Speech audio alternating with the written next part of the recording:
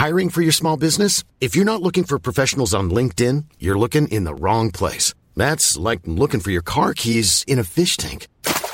LinkedIn helps you hire professionals you can't find anywhere else, even those who aren't actively searching for a new job but might be open to the perfect role. In a given month, over 70% of LinkedIn users don't even visit other leading job sites. So start looking in the right place. With LinkedIn, you can hire professionals like a professional. Post your free job on linkedin.com/people today. Millions of people have lost weight with personalized plans from Noom. Like Evan, who can't stand salads and still lost 50 pounds. Salads generally for most people are the easy button, right? For me, that wasn't an option. I never really was a salad guy. That's just not who I am. But Noom worked for me. Get your personalized plan today at Noom.com. Real Noom user compensated to provide their story. In 4 weeks, the typical Noom user can expect to lose 1 to 2 pounds per week. Individual results may vary. This is Little Atoms, a radio show about ideas and culture. With me, Neil Denny. This week, I'm joined by Jarett Kobek to talk about his latest novel, Only Americans Burn in Hell.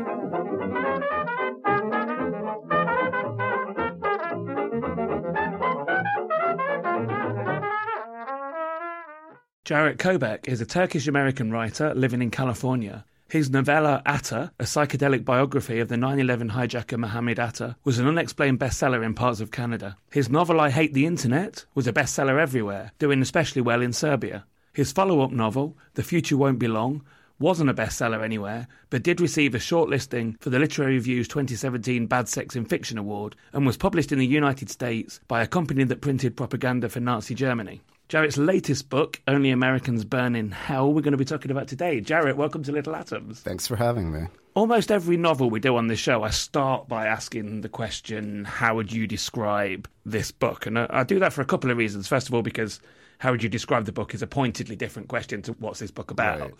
But also, often, how an author thinks of their own novel, their own elevator pitch or whatever is different from what the blurb in the book often is that's written with, marketing in mind or something.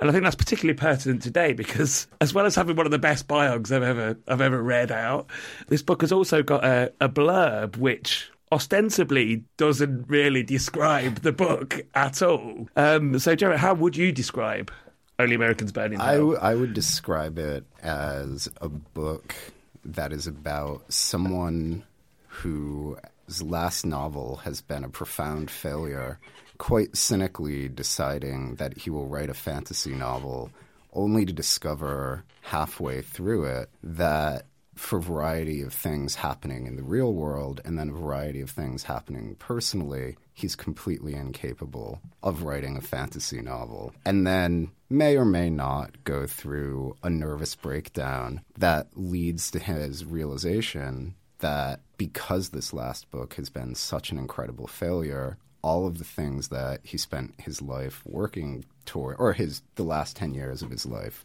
working towards, are hollow. And actually what he did with his past in terms of this, particularly the book that failed, was just buying into sort of the sold-out bullshit of cultural production in the 21st century, and that maybe the cultural production for the 21st century is a really good metaphor for the sold-out bullshit of the entire 21st century.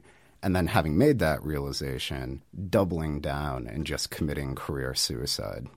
Well, let's talk about how he got to this book then. So sure. I mentioned I Hate the Internet, which was a massive bestseller and a bit of a sort of cult celeb, but actually was fundamentally self-published to begin with, wasn't it? Yeah. I couldn't get much like this book, actually, I couldn't get anyone in the U.S. to publish it. And what I ended up doing is founding a press and publishing it, but had been around the block enough to know that there was no way that a book that just appeared self-published could succeed. So did everything that I could to obscure those origins. There was no indicator that I had any relationship to the press. I bought the services, or I hired the services, rather, of a very good publicist who did a spectacular job on the book. And then it just sort of spiraled out of there. And then, you know, somehow ended up reviewed in the New York Times, which in the U.S. is probably one of the three of the Holy Trinity if you want to become sort of a literary figure. And obviously, much to my shame, I did want to become a literary figure. And so then with that review, once that review happened, it was like, well, fuck it. I'm not pretending that this wasn't self-published, which I actually think came back and bit me on the ass later. But with that review, which was incredibly positive, was in the art section above the fold on the front page, and was photographed. The book was photographed in this really funny way because the original cover of I Hate the Internet in the U.S. was meant to be as hideous as possible. And I would argue, although no one will ever agree with this, was probably one of the best designed covers ever because it really worked. Anyway, when the Times photographed it, it looked beautiful. I have no idea how they managed to do it, but it put me in this position where, like, the book that caught the attention of international people. Although, to be, you know, Serpent's Tail already wanted to do the book before then, so in the UK it was a little bit different. But it turned me into this bizarre thing where suddenly the book, when it was presented in the various territories it was published in translation, was like, I don't know, like it was handed down like a tablet on the mount, essentially. And in Germany, you know, and my publishers there did a really, really good job, but they transformed the booth, which was like this 1,000-square-foot booth. It's Fischer Verlag. They're one of the most respected publishers in Germany. I think they had published like Kafka and Thomas Mann, you know, really heavy-hitting people. And for some reason, they decided that this book would be the first time they ever did a stunt. And so they, in about 2 minutes, transformed the booth into like this sea of I Hate the Internet, and its German title. But, you know, you could have seen my soul leave my body because it was horrific. I mean, it was very nice that they did it, but it was just like wandering around Frankfurt for a couple of days, and they had printed up these tote bags. So anywhere I would go in the city, it would just be people carrying these red tote bags with the book's title on it. And, you know, in the booth, too, when they unfurled the banners, I'm just standing there thinking, like, you know you're in trouble when Germans are starting to unroll red banners, right? Like, it's just the weirdest thing. Anyway, all of this led to Penguin Random House acquiring the next book in the U.S. I mean, an imprint of Penguin Random House. And it was a disaster. Like, it instantly turned me into the most pathetic one-hit wonder you could possibly imagine. So what happened? Why did it fail, the second book? Some of it was not in their control. Like, some literary publishing in the U.S. after Trump got elected really took a hit. So even books that were handled well and got a lot of coverage still didn't sell very much. So that wasn't their fault, and that was a huge component of it. Part of it, I think, is that it was a strange follow-up to I Hate the Internet. But in my defense, when that happened, I didn't know I Hate the Internet was going to be this enormous thing. I was just like, well, fuck, I better take the money and run because this is never going to happen again, which has turned out to be true, but in a different way than I imagined. And then they didn't do a very good job on the book. They put a really murky cover on it. They insisted on a title that I didn't want. And then, you know, as near as I can tell, their entire marketing strategy was, well, let's make sure that the guy who reviewed I Hate the Internet in the Times also reviews this. And I have a paranoid theory. And, like, you know, supposedly there's this whole mechanism of, like, people chasing people in elevators and everyone being assured, no, the review is coming, and then it never appeared. I kind of think that may have been the fact that I Hate the Internet, by virtue of pretending that it wasn't self-published, kind of played a trick on the Times because they don't review self-published books. And so, like, Chris Kraus, who I think at this point anyone would say is a major American writer, has never been reviewed in the Times because most of her books in the U.S. appear on Semiotext, which is, she's an editor there. So by a certain point of view, that's self-publishing, even though I think anyone would say that's absurd. But, they didn't review her bio of Kathy Acker, which came out roughly at the same time. So in my more paranoid moments, I think it was just punishment. But no, Penguin did a terrible job. In an even more paranoid moment, I tend to think maybe that's the business model, right? Where it's like Penguin itself is a multi-billion-dollar company. It's owned by Bertelsmann, which is also a multi-billion-dollar company. And maybe they need things that are in the red to offset things that are in the black.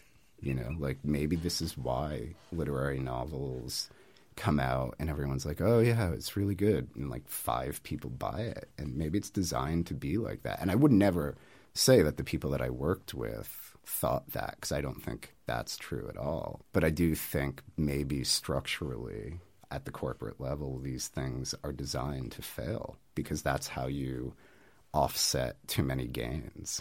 There's this a myth of publishing that most literary works doesn't sell, and then each publisher has their Harry Potter or whatever. Right. Do you know what I mean? That funds the entire company. I think in the U.S. those are primarily books by right-wing authors. That's Bill O'Reilly is our J.K. Rowling. Yeah, it's true. I mean, literary books are a harder sell. I think it's one of these things that has happened actually in the culture industry where when the money was more obvious and when they were more dependent on things, artists would be nurtured over a longer period of time. The thing that I always think about is and God knows he's successful, sort of, when Kanye West went, first, it became apparent he had gone really nuts when he was on tour and he was canceling tours and all of this stuff. He was, in the most abstract sense, indistinguishable from Axl Rose in the 90s. He was dating one of the most famous models in the world. He was super famous. And I think one of the reasons why Kanye ended up in the mental hospital is just that vast mechanism of nurturing artists and making sure that the machine is running has disappeared completely. And I think publishing is the same way. People in the U.S. are always well, writers used to be really famous. And it's well, why do you think they used to be really famous, right?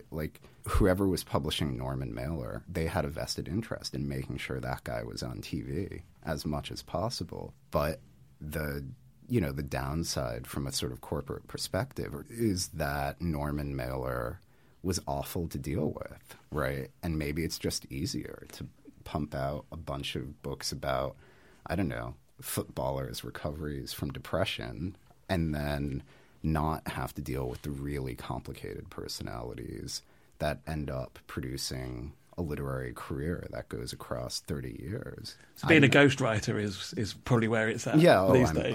I think it's probably always been where it's at, but now really is where it's at. Well, this book itself, in a colossal effort of burning bridges, attacks a lot of named companies in the publishing industry. But I think what I want to talk to you about is the very idea that you talk about in the book, that the novel itself, the literary novel, is fundamentally a 19th century form still, and it's constantly sort of refined or pastiche. And again, every now and then there'll be talk in the book about how journalism has become just, the production of op-eds and hot takes. Right. And, just recently Will Self published a thing about the death of the novel, and it gets lots of, hits and people saying, this is a load of nonsense. But, you're right, the novel has so many things to compete with now for people's attention, doesn't it? Yeah, I mean, the thing, I was thinking about it a week ago and realized I had come up with a much more elegant thought than anything in the book, which is maybe the right parallel to think about the novel is what happened to painting after the introduction of photography, right? Because painting, certainly not during the medieval period, but during the early modern period, sort of became about depiction, right? Portraiture or landscape or all of these things. And then the introduction of photography, you can see almost immediately that suddenly French Academy painters are useless, and now you need pointillism, and then it just continues to expand, and then somewhere falls apart into something else.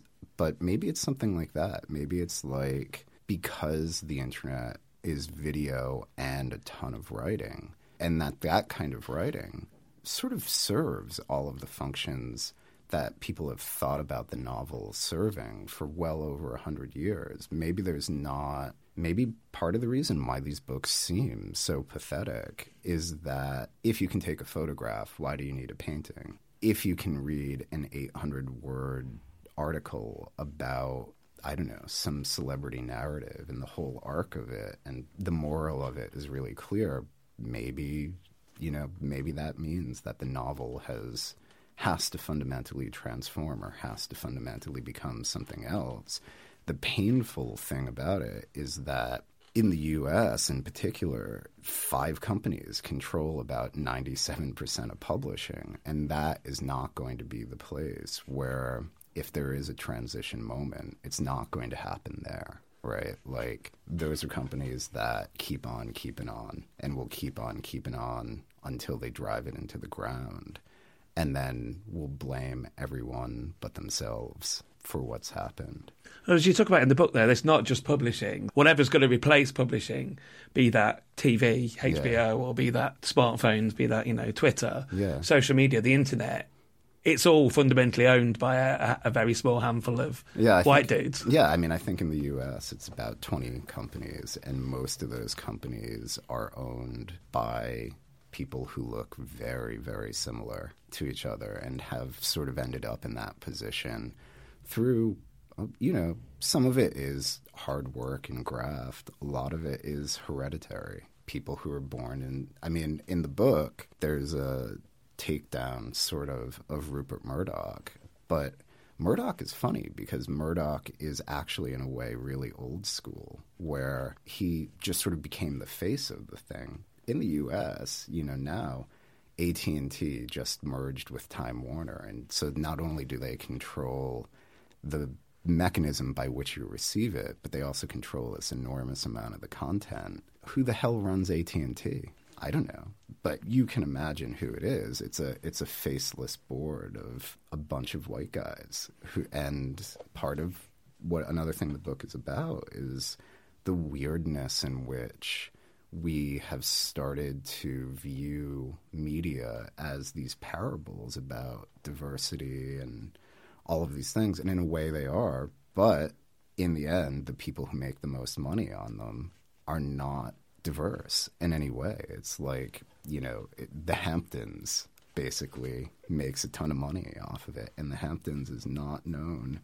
for its wide range or its spectrum of diversity. Well, we're going to come back to that a little bit later on, but let's talk about the book in more general terms first of all. So, as we mentioned, it begins as an attempt to write a fantasy novel of sorts, actually based on a real 16th century novel. Tell me about that, first of all. Why? Yeah, there's this piece of Elizabethan pulp fiction called The Most Pleasant History of Tom o' Lincoln. And what is really funny about it is it's a work that has not gotten a huge amount of scholarship. And it has this section where Tom o' Lincoln, who is King Arthur's bastard son and then gets crowned the Red Rose Knight, goes on all of these misadventures. And one of the places that he goes to is Fairyland. And Fairyland isn't Fairyland how we might imagine it. It's just sort of an island of women who I think have been there. It's not really specified in the book, but have been there for a while, and they murdered or expelled all of their men after they came back from some war, and they crowned this woman the queen. And when I started working on the book, Wonder Woman had just come out, and I found the response to Wonder Woman to be the weirdest thing I've ever seen. And then, I was looking at this, and it was like, well, this is Wonder Woman. It's an island of women who are all warriors and who are hiding from the world. And so it was like, well, I don't know. Alan Moore does this all the time. I'll just steal a character from, crap literature. And then when I was writing the book, one of the things that I discovered, which to me seemed incredibly weird, was at some point it had been turned into a play. that had been put on for the Christmas revels once at Gray's Inn. And then that seemed like even more of a validation of this technique, because it's like, well, now it's part of a tradition of adaptation. The play is more faithful to the original than my book is, but and you can get, like the play was published once. I think it's actually the last play from that period to be discovered. If I probably am not getting the story totally straight, but it's like someone bought a desk at auction in the 1970s and then opened the drawer on this desk, and there was the manuscript of a play of Tom Lincoln. And people have done some scholarship on it, but very, very little. And that's great, too, because then it's sort of free reign. That stuff had been sitting around in one form or another for hundreds of years. So there's something one can do with it. And then the idea was I was going to do a fantasy novel that was written in the tone of I Hate the Internet, and did do a complete draft of that. And it kind of worked, it kind of didn't work. But one of the things that happened was in the middle of doing it, Me Too happened. And it was like, fuck, if I don't really change this, everyone is going to think this is some right-wing allegory about Me Too, which it's really, really not. You can't post Me Too, publish a novel about an island of women who've kicked out all of the men and not have people think that this is what it is. And it wasn't meant to be that. So, One of my questions here, I'll have to say now you've mentioned it, is that one of my questions here is this a Me Too novel, which I did write just to provoke you a bit? Yeah, I mean, it's a post-Me Too novel. I don't know. Me Too was really interesting because the Weinstein story broke, and then there was this moment in which there was this incredible outpouring of people who weren't famous just talking about all of these horrible experiences they had had, and that seemed totally good. And it still seems really, really good, but it also was complicated. It was complicated because it happened on these platforms of expression that are owned by truly terrible people, essentially owned by the people you would want to Me Too, right? Like, I mean, I don't think, maybe that's a strong way of putting it, but I don't know how else to say it. It's like the moment where Twitter finally, after 12 years, became profitable was the quarter that encompassed Me Too. And it's like the people who own Twitter are horrible. Like they are the patriarchy. There's no question that's what they are, both the institutional owners, the individual owners, the original investors who still have a piece of it. Like, these are the people who make the world the way that the world is, or have shaped the world in the direction it's gone. And it's like there is an inherently complicated thing when the people doing that, where you do have this moment where it seems like, well, maybe this will change everything, but it's also just profitable for the people it should be changing the world away from. And, it's a depressing thing because that seems to me in the most abstract to be the world we're in now, right? How do you have a legitimate social protest in an era where the vast majority of protests are happening on platforms of expression owned by the people that you want to protest against? And even if there are some protests that aren't happening on those platforms, like if people are gluing themselves to bridges, those people still have web pages. They still have like a Twitter. I don't know if that particular protest does, but it wouldn't surprise me if it did, that there is this online component. And just to be in the game, you have to be on certain platforms. But those platforms are owned by the people that actually you need to change the world away from. And it's become, it seems to me like an insolvable problem of the moment. And maybe of the moment, and maybe this moment just doesn't end, right? Like, because I don't see an end to these companies. I don't see an end to Now that we've crossed whatever that Rubicon is, I don't see us going back to some kind of decentralized protest arena where people are organizing not on the internet. How do you resolve those contradictions?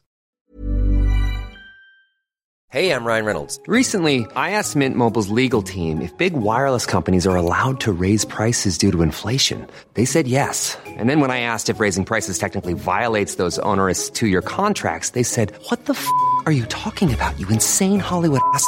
So to recap, we're cutting the price of Mint Unlimited from $30 a month to just $15 a month. Give it a try at mintmobile.com/switch. $45 up front for 3 months plus taxes and fees. Promo rate for new customers for limited time. Unlimited more than 40 gigabytes per month. Slows full terms at mintmobile.com.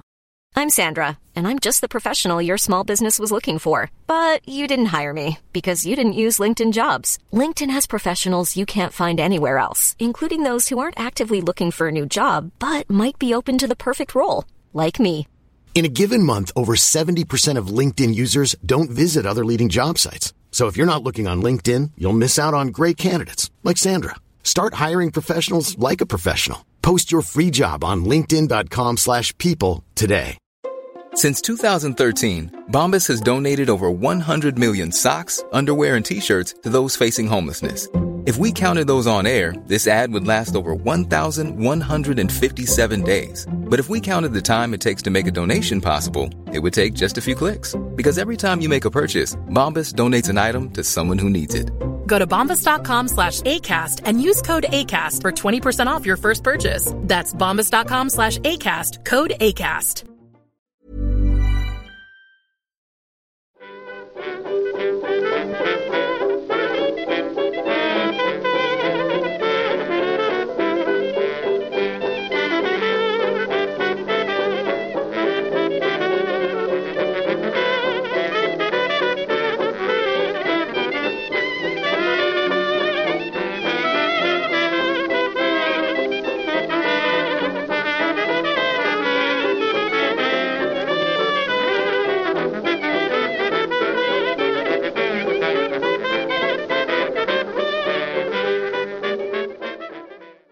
You're listening to Little Atoms. I'm Neil Denny. Today I'm talking to Jarek Kobek, and we're talking about his latest novel, Only Americans Burn in Hell. And Jarek, we were just talking about Me Too and its ironic reliance on the internet and the people that profit from that.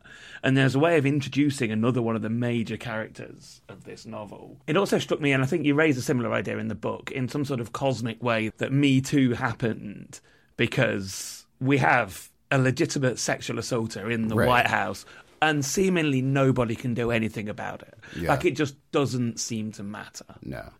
I mean, he Trump has ripped off the facade that I think animated at least the 20th century and a lot of the 21st century, which is that the way power is organized in Western democracies is different than how power has traditionally been organized, which is just sort of through horrible people with brute strength. And, the country just went through this paroxysm of 3 years of Russiagate conspiracy, which I never bought into. And I have to say, if there is one silver lining in that report, it's like I did a few things where I said, much to the skepticism of the hosts that I was talking to, I was like, yeah, I'm sure they can get him on obstruction of justice because that's what this looks like. But I don't think the Russia thing is real.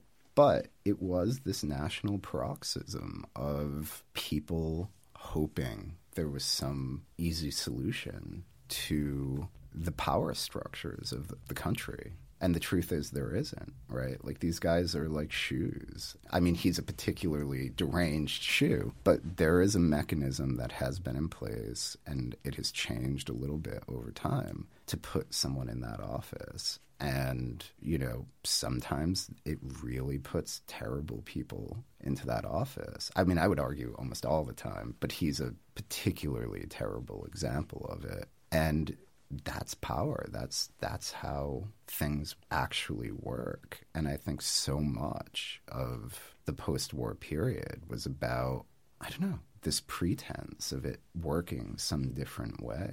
And it's like, what are you going to do? Can we talk a little bit about where Trump came from? Because, again, another one of the themes of the book is this idea that, all the people that are really upset by Trump now on the East and West Coast, people here that you describe in the book as the celebrity branch of American government, are ultimately the people that made him in the first place. Yeah. I mean, I think that's right. Trump is not a product of politics as usual. He is a product of a guy who was really, really good for business for decades, who then went wild. He just sort of veered off into something else. But, there's an example that's not in the book because I don't remember why. I don't think I could make it work.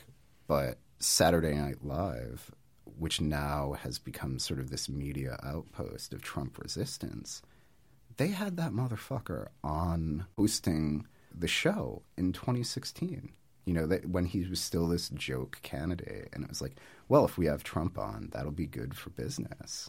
In a way, I don't think that's changed. He's really good for business. And we're talking about the business of TV here, not the business of the Trump Corporation. No. Well, I think as I think time has proved, the Trump Corporation, I don't even know if it does business. It's hard to say. But he is really good for the people who make money off of media. And he was for decades and decades and decades. One of the moments that doesn't ever get talked about, but one of the really transformational moments in news reporting was when in 1990, 89, he had his first divorce and then ignited this New York tabloid war because I think the New York Post, which is the Murdoch paper, was on the side of Ivana, right? That's the wife. Ivanka's the daughter. They had her side, and I think the New York Daily News or Newsday was Trump's side. And so there's this daily war of what's happening with the Trumps now, what's happening with the Trump divorce now. And it's one of these moments where gossip culture really started to infect even very sober implements of the news because it's just great for business. And it's a funny thing because it's like that was in a period where American media was more regulated. So it would be less clear that there was less of an ecosystem of I guess what would be described as vertical integration, right? And the vertical integration of it is you can have Trump sell papers, you can have Trump sell ads on television, you can have Trump drive revenue to your websites, and with very few exceptions, those companies are all owned by the same people. And he was consistently good for business. Well, those companies have, it's a terrible excuse, but an excuse, money. So over here we have a similar thing happening where the venerable old BBC, which is not supposed to be concerned about money and the making of, is entirely responsible for, very much entirely responsible for, the rise of the careers of people like Nigel Farage and Boris Johnson, who was seen as these, being on comedy panel shows or whatever, or discussion programs as some sort of bumbling comedy character. And here we are now. Yeah. Well, I think one of the things which is only becoming clear is that media figures can have a kind of potency that no one imagined they could, and that it's as entertainment and political life have conflated more and more, it's not that hard for people to make that transition, and that the rules by which people function in low media can easily be transplanted into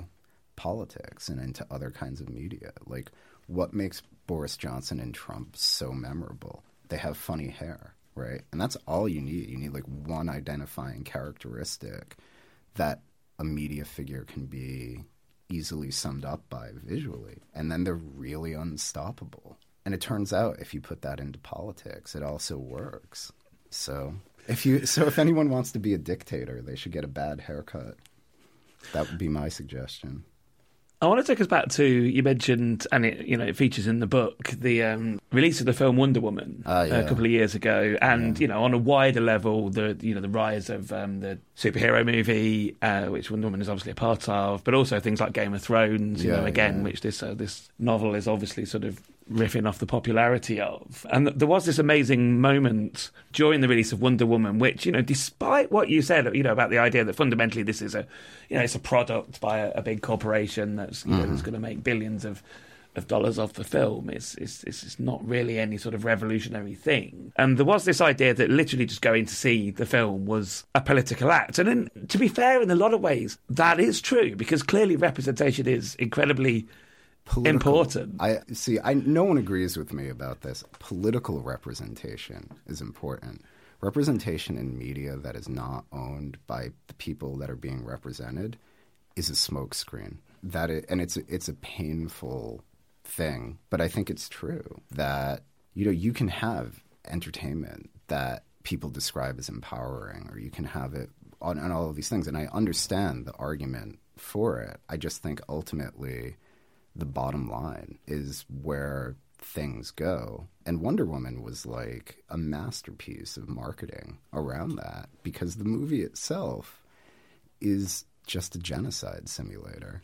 You know, like, there's nothing progressive in that film. It's about how someone can kill in a mass way, like men can kill in a mass way. And I mean, that's not, you know, there's just nothing progressive about it. It's if the function of all of this stuff, of all of the political churning and all of the discussions about inclusion, is that people who are not included can just be as terrible as the people excluding them, then it's already lost. Like, the thing is lost, right? Like, you know, like, there's a point at the very end of the book, without giving anything away, but it's like 4 of the 5 CEOs in the U.S. of major weapons manufacturers are now women.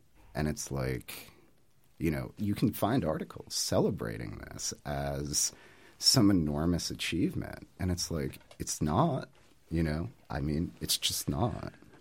I want to talk about which other writers are perhaps an influence on this book, but let me rephrase that in which other writers that don't include Kurt Vonnegut are an influence on this book.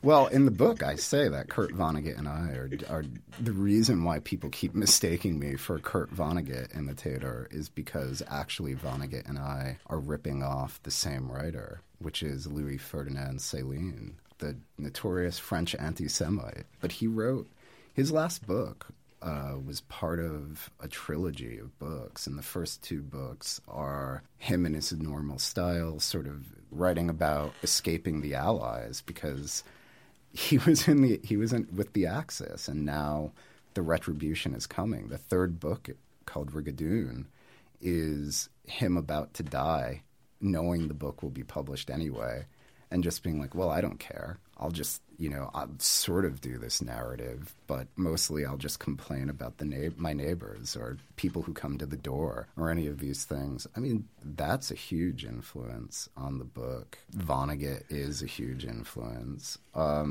don't know. Maybe those are the 2. I mean, there are writers who have been enormously influential on my development as a person and also my development as a writer. I'm not sure it's that visible in this book, because one of the things that I really tried to do was remove anything in the book that seemed like it could come from someone else. Bret Easton Ellis is a big, I would say, you know, there's this Saudi prince character in the book who in a way is just an update of Patrick Bateman, right? An American Psycho, I would suggest. And this is in a moment, of course, where I'm speaking, where Bret Easton Ellis has renewed his reputation as the worst writer of his generation. I'm supposed to be interviewing him on Tuesday, and really? I'm really terrified by just the tell him I prospect say of hi. it. See how it goes. He and I have an interesting relationship that has never had direct communication. He's a character. He shows up in The Future Won't Be Long because The Future Won't Be Long is a book about people in the 80s in New York, and it seemed insane to me that if you were writing about that milieu several decades after the fact, to not throw Bret Easton Ellis in the mix. And he was weirded out by it. He was really weirded out by it. I was like, dude, you do this to everyone. But no, he actually was really responsible for the success of I Hate the Internet. I had mailed him a copy of the book, and this French magazine showed up to his apartment and wanted to take a really decadent photo of Bret Easton Ellis. So it's him in bed. There are pills scattered all over the bed, and he's just reading I Hate the Internet. You should tell him I said hello. I will definitely do that. But anyway, American Psycho is the most successful American novel of the last 30 years. It's a work. I had never read it, and I read it about 7 or 8 years ago. And it seemed to me, even then, enormously prophetic of the moment that we ended up in. You have these chapters where he's reviewing music, and it's just like, fuck, he's just blogging, and all of the technology, because the way that luxury goods works is it trickles down. Like all the technology he's interacting with is an early iterative version of the technology we all have to work with. And now, in the Trump administration, it seems particularly prophetic, because who was writing a book in 1989 where Trump is just like this constant reoccurring theme? It's an amazing book. He's an amazing writer. I have not read White. I don't know if it's actually good. But, it is funny that he's managed to continue to get really terrible reviews this late in his career. I mean, if you read the New York Times review of American Psycho, the New York Times should, from that review, retroactively be banned from ever reviewing anyone's books again, because it is one of the stupidest reviews anyone's ever written about a major book. And then the review of White, which, I don't know, maybe it really is a terrible book. I haven't read it, but it just was like, if I were that publication and I had any institutional memory, I would feel really hesitant about giving this guy this bad of a review. But maybe it is that bad. I don't know. Just one more question then, and I'll get you to read some if you would. And just sticking with other writers that are an influence, because you mentioned Alan Moore. Oh, yeah. A while ago. He's I can see there on the cover of this novel, on the back is the comedian Stuart Lee, who I'm actually coming to see you talking to tonight. Yeah. And I only do these. I only do books so that I can get Stuart Lee to hang out once every couple of years, because he's impossible to get out of the house. And we talked earlier, completely uncollected, with this about the writer Ian Sinclair, who I've interviewed on numerous occasions. And all three of these are a sort of certain type of English eccentric. And I wondered what appeals to you about that sensibility. The demographic uniformity, white male English eccentrics that, for whatever reason, seems to be... No, I should say there was a moment, and I think it's still happening, but it's much more scattered. But there was this moment of a sort of loosely connected group of British writers and performers and a variety of things. And maybe Sinclair is the center of that. Maybe Alan Moore is the center of that. Maybe they're competing centers or overlapping centers. If you were an American writer or someone who's thinking about becoming an American writer, there's not a lot of examples of people who are in the mainstream who are engaging with the kinds of things that those writers or performers or whatever, because who knows what Stuart Lee is, are engaging with. There's not a lot of things to look at. And Sinclair is brilliant. I mean, the book about the Olympics is the best book about gentrification that you can find. And the book about Hackney is also another really good book about gentrification. I mean, the idea of a guy living in the same house for 50 years as the neighborhood goes from, well, we're going to knock this house down, to now you're living in the cultural hotspot of London, and chronicling it across that time it's an astonishing contribution. And Alan Moore is sort of the same thing. I don't know. It made more sense to me than anything that I could find in the U.S. at the time. And all of them, I think, have sort of gotten an increased cultural profile in the U.S., with the exception of Alan Moore, who has been stalked by one of the biggest corporations in the world for several decades. He's deliberately cut himself off from that thing, he's been used. Principle. Yeah, but he's been used by this company for decades. So, he's always had a really prominent profile. The rest of them seem to be having more of a prominent profile in the U.S., but 10 years ago, 15 years ago, good luck. I did Alan Moore kindly did a video interview with me about this book, which is on YouTube, so people should go look at it. If this 45 minutes of smugness hasn't been enough, there's another 45 waiting for you. I have watched it. I really highly recommend it as well. It's a really great interview. Yeah, he was, Alan is, for the reputation he has, as sort of this crazy old man. He is actually an enormously supportive and very sweet guy, and did not have to do it, and sort of kindly gave his time to it. Can I get you to read a bit of The Americans Burn in Hell then? I find reading to be, I mean, like, this is one of the reasons why I do events with people talking to me, because I don't think I can sell it. You can see it in my eyes. I don't have the human connection to any of this stuff, to like the performative aspect of it. It's really difficult. I can just read a short section from the introduction, which has a little bit of England in it anyway.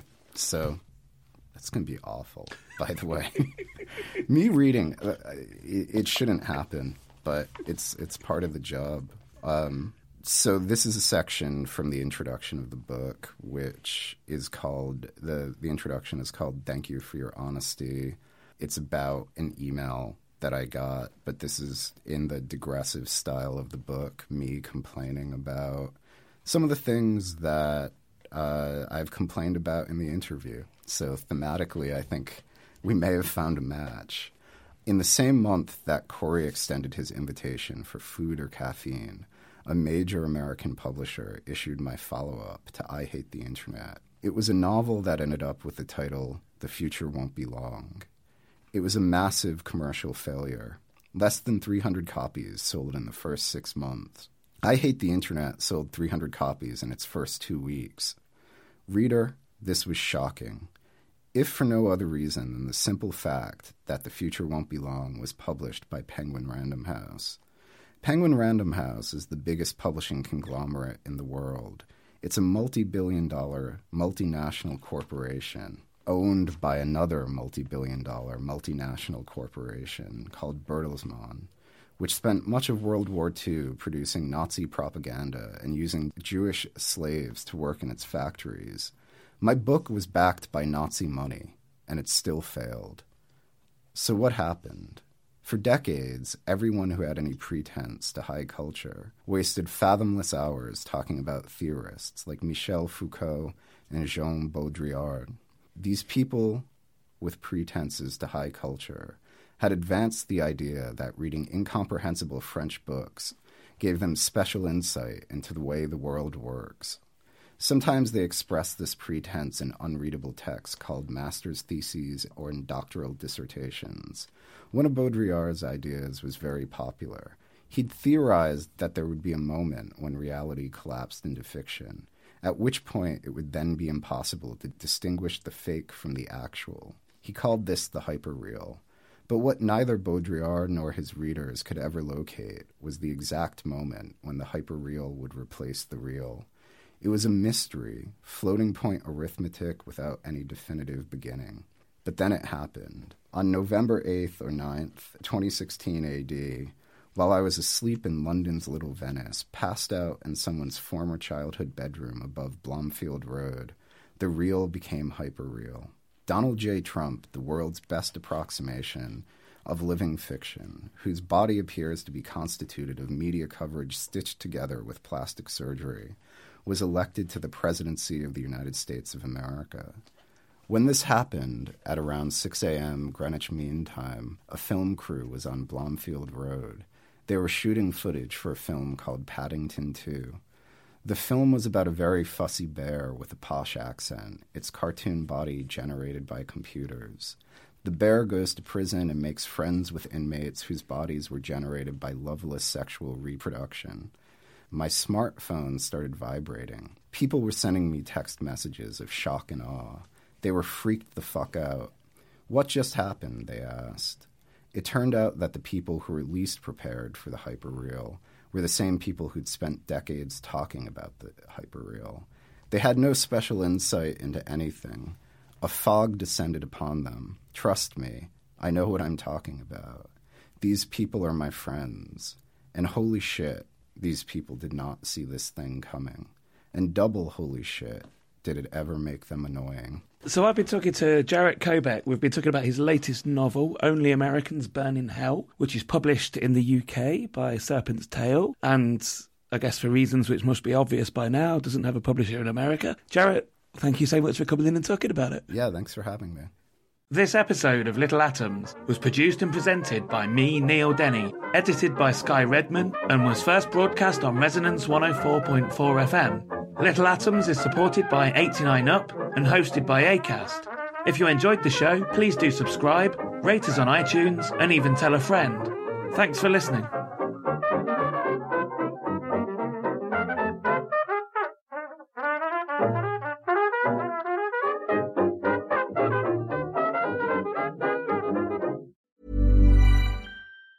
Hi, I'm Daniel, founder of Pretty Litter. Did you know cats tend to hide symptoms of sickness and pain? I learned this the hard way after losing my cat, Gingy. So I created Pretty Litter, a health monitoring litter that helps detect early signs of illness by changing colors, saving you money and potentially your cat's life. Pretty Litter is veterinarian developed, and it's the easiest way to keep tabs on your fur baby's health right at home. Go to prettylitter.com and use code ACAST for 20% off your first order and a free cat toy. Terms and conditions apply. See site for details. Hey, it's Paige DeSorbo from Giggly Squad. High quality fashion without the price tag. Say hello to Quince. I'm snagging high-end essentials like cozy cashmere sweaters, sleek leather jackets, fine jewelry, and so much more. With Quince being 50 to 80% less than similar brands. And they partner with factories that prioritize safe, ethical, and responsible manufacturing. I love that. Luxury quality within reach. Go to quince.com/style to get free shipping and 365-day returns on your next order. Quince.com/style.